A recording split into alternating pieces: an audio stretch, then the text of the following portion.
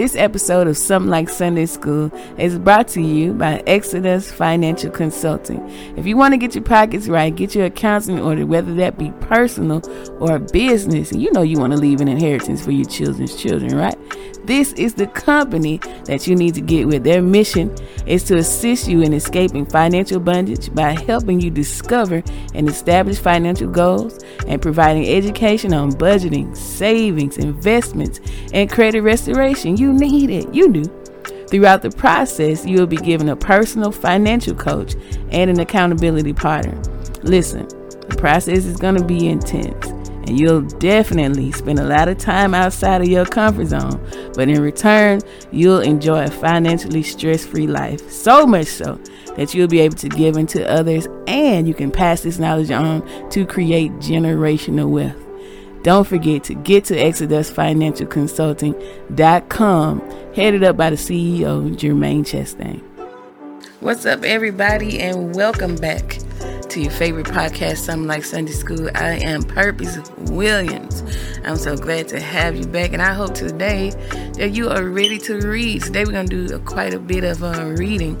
We're going to get back into the account of David, God's own heart. The last time we studied David, he had just been anointed by God to be the next king of Israel, and he had just defeated the giant Goliath. We're going to fast forward a little bit, although in later episodes we're going to go back and pick up what we're going to fast forward past today. But I wanted to get this particular account, this particular part of the account of David's story, just wouldn't leave me alone. So let's just see about that. We've all heard about the story or most of us have heard about the story of David and Bathsheba. I remember first hearing about it. You're young, you don't know any better. You just be like, I wouldn't have done that in that situation or whatever. You have a lot of, what's the word I'm looking for? You call people stupid and dumb and why this and why that. But reading it now, reading it lately, reading it when I got older and when I got older in Christ, there are so many things, so many new things that surfaced. And so today, instead of just assuming, we're going to read, we're going to dig in a little bit. Let's get to it. We'll find this part of David's account in 2 Samuel. Starting in the 11th chapter. This is right after David and his army had defeated the Syrians, Amnon's descendants to be exact.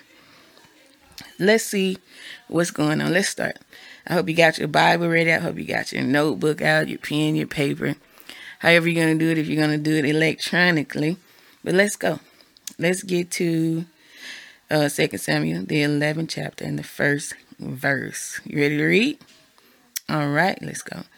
And it came to pass, after the year was expired, at the time when kings go forth to battle, that David sent Joab and his servants with him and all Israel, and they destroyed the children of Ammon and besieged Rabbah. But David tarried still in Jerusalem. That means he hung back in Jerusalem for a little while. Let's see what happens. Because he chose to chill out in Jerusalem for a bit. Let's see. And this account moves so fast. It gets, let's get right into it. We're going to go. Let's go. And it came to pass in an evening tide that David arose from off his bed. He's right here. He's not an early riser, is he? He's relaxing, It says the evening tide. David sounds like me on a Saturday sometimes. He rose from off his bed and walked upon the roof of the king's house. And from the roof he saw a woman washing herself, and the woman was very beautiful to look upon. And David sent and inquired after the woman. He's so struck by this woman's beauty that he got to find out who she is. He sends, he's the king, he can do that. He sends somebody to go like, yo, I guess these will be his women. Who is that girl? He's so taken with her beauty that he wants to know all about her. So it says that he sent and inquired after the woman. And one said, is this not Bathsheba, the daughter of Eliam, and the wife. So she's already taken. She's already somebody's girl. And the wife of Uriah the Hittite. And David sent messengers and took her. After finding out who she is, told the girl's daddy's name and her husband's name. He still sent his people. And what did he do? He took her. So I remember first coming across this story a couple of times. Like, yo, why did she go? Here it is. She had no choice. He took her. He was the king. Could she deny the king? In those times, you didn't do what the king wanted. That's death. Maybe not just for you. Maybe your whole family. So here in my mind before, I kind of had put guilt on Bathsheba. But here, when I'm reading it again, did she really have a choice? No, not really. It says, say he took her. So against her will is what I'm getting. He took her. He found out she was married. And he was like, yo, I'm doing it anyway. I'm going to throw my authority around. Go and get that girl for me. Isn't that something? It says he sent for her and he took her. My goodness. And David sent messengers and took her. And she came in unto him. She didn't have a choice. And he lay with her. For she was purified from her uncleanness. Remember the last episode we talked about Nadia. And having to deal with a cycle for all those years. And we say that when women were on their cycles, they were deemed unclean. So here we see that Bathsheba has just come off. She's just cleaned up. I would imagine that's why she was out there bathing. She could finally come out and be about. And so that's when he took her. He lay with her, for she was purified from her uncleanness. And she returned unto her house. So he slept with the lady, took her and slept with her, and sent her back home. Isn't that something? And the woman conceives. Not only does he take someone's wife, not only does he sleep with someone's wife, he gets someone else's wife pregnant. My goodness. And the woman conceived and sent and told David and said, I am with child. She knows it's David's child. She hadn't been with anybody else. So she sent them a message. Hey, something came from it. That something is conception. So David knows, he knows he's kind of like messed up. Let's see. I ain't gonna give too much away. Let's see what happens. Let's see what David does next. In this account, he's pretty grimy. He's pretty grimy in this one. Let's see. Let's see what happens. And David sent to Joab, saying, send me Uriah. You remember who Uriah is, right? The Hittite. And Joab sent Uriah to David. And when Uriah was come unto him, David demanded of him how Joab did, and how the people did, and how the war prospered. So Uriah must be someone of higher ranking, that David would inquire these things of him. Let's see what happens. And David said to Uriah, go down to thy house and wash thy feet. He is sending his man home. Let's see why. Wash thy feet. And Uriah departed out of the king's house, and there followed him a mess of meat from the king. He sends food to the man. David. But what did Uriah do? Uriah slept at the door of the king's house with all the servants of his lord, and went not down to his own house. He didn't go home. He stayed right there at the king's house and slept with the servants. And when they had told David, saying, Uriah went not down into his house, David said unto Uriah, camest thou not from thy journey? Why then didst thou not go down to thy own house? You journeyed all this time. Don't you want to go home? I'm sending the food with you. I told you I'm the king. You should just go home and, go home. Get you a little break. Get you a little rest. But Uriah does not go. Let's see what Uriah says to him. And Uriah said unto David, the ark in Israel and Judah abide in tents, and my lord Joab and the servants of my lord are encamped in the open fields. Shall I then go into my house to eat and to drink and to lie with my wife? He's saying, how can I go home in luxury?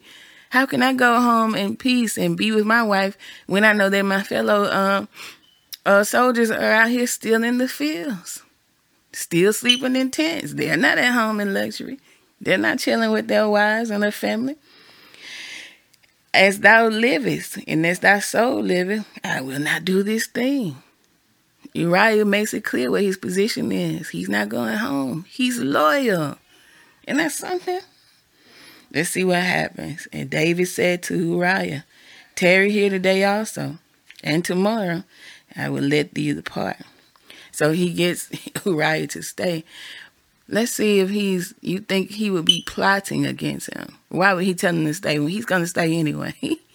He said he's going to stay. Let's see what David is up to. Let's see what he's up to. So Uriah abode in Jerusalem that day and the morrow. And when David had called him, he did eat and drink before him. And he made him drunk. So we see what David's plan. Part of his plan is he gets the man drunk. He knows the man's going to eat and drink. He's hungry. And he gets the man drunk. Isn't that something? Let's see why he tries to get him drunk. Well, why he gets him drunk. And at even, he went out to lie on his bed with the servants of his Lord. But he still, even in his drunkenness, he remains loyal to what he said to David, that he wasn't going to go home. He still did not go home, but went not down to his house. So David is about to amp it up now. He can't get this man to go home to save his life, to cover up his tracks. Let's see what he does now. And it came to pass in the morning that David wrote a letter to Joab and sent it by the hand of Uriah. And he wrote in the letter saying, set ye Uriah in the front for of the hottest battle, my goodness, and retire ye from him, that he may be smitten and die. This man is crazy. David, what are you doing, David? This is a bold move. David uses Uriah's loyalty to him to set him up to die. He knows that this guy is so loyal. You're going to give the man's death note to him? You think he's not going to open it and read it? Are you serious? So he uses this man's loyalty to set him up and to send him off, my goodness, with his own death note. They say to send him to the hottest battle. Not just a battle, not just watching over something, but the hottest battle. My goodness. That he may be smitten and die. And it came to pass, when Joab observed the city, that he assigned Uriah unto a place where he knew that valiant men were.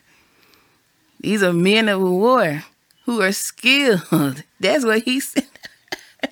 Valiant men. My goodness. And the men of the city went out and fought with Joab, and there fell some of the people of the servants of David. And Uriah the Hittite died also. David has gone so far to try to cover his tracks that he sent this man out here to die. And some other people died with him because of what David had sent out to be done. Isn't that something? This lets us know that the things we do can affect other people as well. My goodness. Then Joab sent and told David all the things concerning the war, and charged the messengers, saying, when thou hast made an end of telling the matters of war unto the king, and if so, be that the king's wrath arise, and he say unto thee, wherefore approach ye so nigh unto the city? When did ye fight? Knew ye not that they would shoot from the wall? Who smote Abimelech and the son of Jerubbesheth? Did not a woman cast a piece of millstone upon him from the wall, that he died in the best?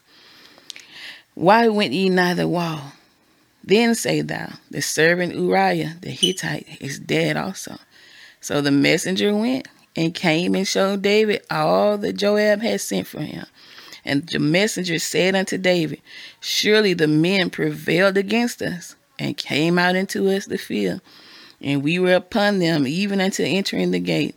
And the shooters shot from off the wall. These are snipers. My goodness, upon thy servants.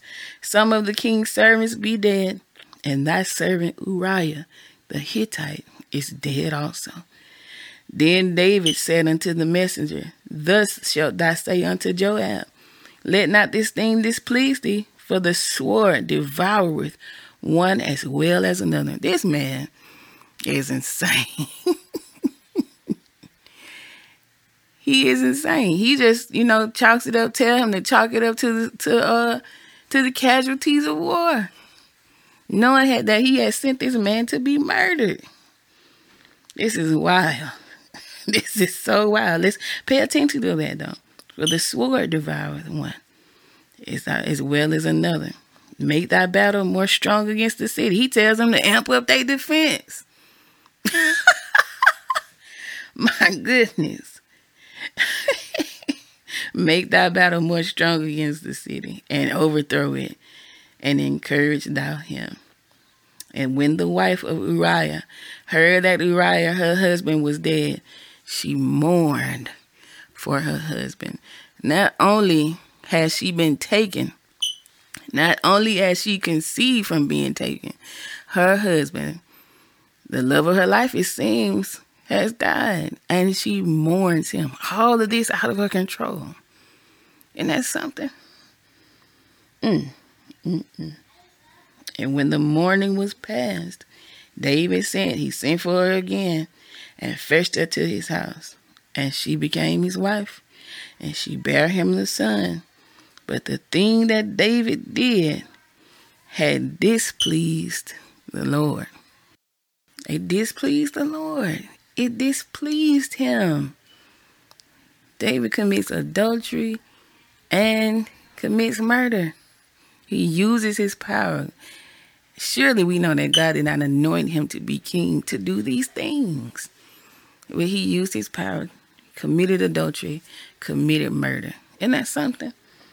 And then he takes the woman and marries her. Jesus of Nazareth, and marries her. And the Lord, let's see what happens. Now we're in 2 Samuel, the 12th chapter. Let's see the Lord's response to what David has done. And the Lord sent Nathan unto David. Nathan is a prophet. And he came unto him and said unto him, Nathan is telling David this parable. There were two men in one city, the one rich and the other poor. The rich man had exceeding many flocks and herds. Now, of this story, which one do you think is David? Let's continue to read. But the poor man had nothing save one little ewe lamb, which he had bought and nourished up. And it grew up together with him and with his children. It did eat of his own meat and drank of his own cup. This is how close the man feels to this animal. And with his children he did eat of his own meat, and drank of his own cup, and lay in his bosom, and was unto him as a daughter. We're talking about the little ewe lamb he got. This is how close the man is to. This is how much he loves this animal. He said he saw it as a daughter. And there came a traveler unto the rich man, and he spared to take of his own flock and of his own herd to dress for the wayfaring man that was come unto him, but took the poor man's lamb and dressed it for the man that was to come to him. And David's anger was greatly kindled against the man. He's mad at the rich man for taking this man's his little animal from him that he considers a part of his family. He's angry at the rich man. And David's anger was greatly kindled against the man. And he said to Nathan, as the Lord liveth, he brought the Lord in it, and the man that had done this thing shall surely die. And he said, restore the lamb fourfold, because he did this thing, and because he had no pity. He didn't have any remorse. And here's what Nathan says to him. Check out what Nathan's response is to David. And Nathan said to David, thou art the man.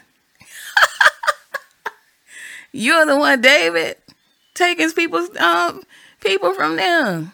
Are you crazy? That's what Nathan said. You are the man. You're the one.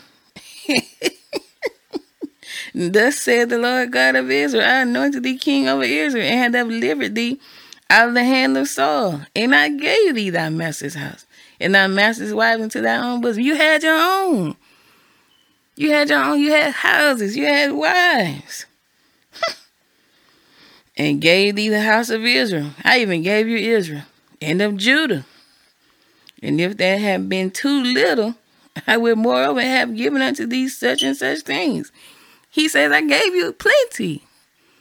You got it all. Man, wherefore hast thou despised the commandment of the Lord to do evil in his sight? Thou hast killed Uriah the Hittite with the sword. Remember, we talked about the sword.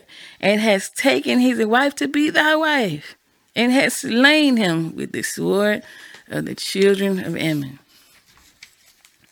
Now therefore, the sword shall never depart thine house. There that sword is again. Because thou hast despised me. You've taken all these things I've given you. And look what you've done. And has taken the wife of Uriah. The Lord still calls him. Even though Bathsheba is now married to David, the Lord still describes her as the wife of Uriah. Uriah the Hittite to be thy wife. Thus said the Lord, behold, my goodness, I will raise up evil against thee out of thine own house. The Lord is telling him the consequences of what he did. He has set his family up for a sword life. And I will take thy wives before thine eyes and give them unto thy neighbor. And he shall lie with thy wives in the sight of his son. For thou didst it secretly. But because you did all this secretly, the consequences of what you done going to be public. But I will do this thing before all of Israel and before the sun. We're going to get into the next part on the next episode. But let's look at the consequences of what David had going on. The Lord tells him, because you did this, the consequences of your action, your family going to suffer. They're going to suffer. And you did this thing in secret, which you think. I saw it. I saw all of it. But your family is going to suffer publicly before your own people, before Israel. All this because he couldn't control himself. All this because he wanted another man's wife. My goodness. We're going to see. We're going to see what happens on the next account, the next part of David's account concerning his family. When we get into Noah's account, the Bible said Noah was obedient to God unto the saving of his house. But here we have David on the opposite end, the anointed king, anointed by God. So much so that Saul is removed, and Saul's entire family is removed because the Lord anointed David to be king. But David's consequences, the sword will never leave his family. Isn't that something?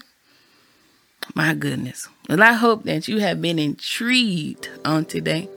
I hope that you are intrigued so much that you go and read ahead of me. We still gonna come and talk about it. And you can go back and read when David becomes king, when Saul is removed from his position. Man. This guy can be very grimy. He's a grimy guy. And he still is known as God's own heart. He goes after God's own heart every time. And we're going to see why. We're going to see what happens. All right, guys. I hope that you have enjoyed it. Like I said, I hope that you are intrigued, that you desire now to finish reading what's going on. The Bible, man, I'm telling you. We told you in the first episode, the Bible is full of everything. There's nothing new under the sun. Everything that you could ever want to understand and read about. There is so much. It's in the Bible. What we're witnessing now is nothing new. It's in the Bible. But again, hope that you go read. I hope that you enjoy. And I want to see you for part 2 of God's Own Heart, Lady in the Water. As always, share with your family, your friends, and especially, you know who, your enemies. We'll see you next time.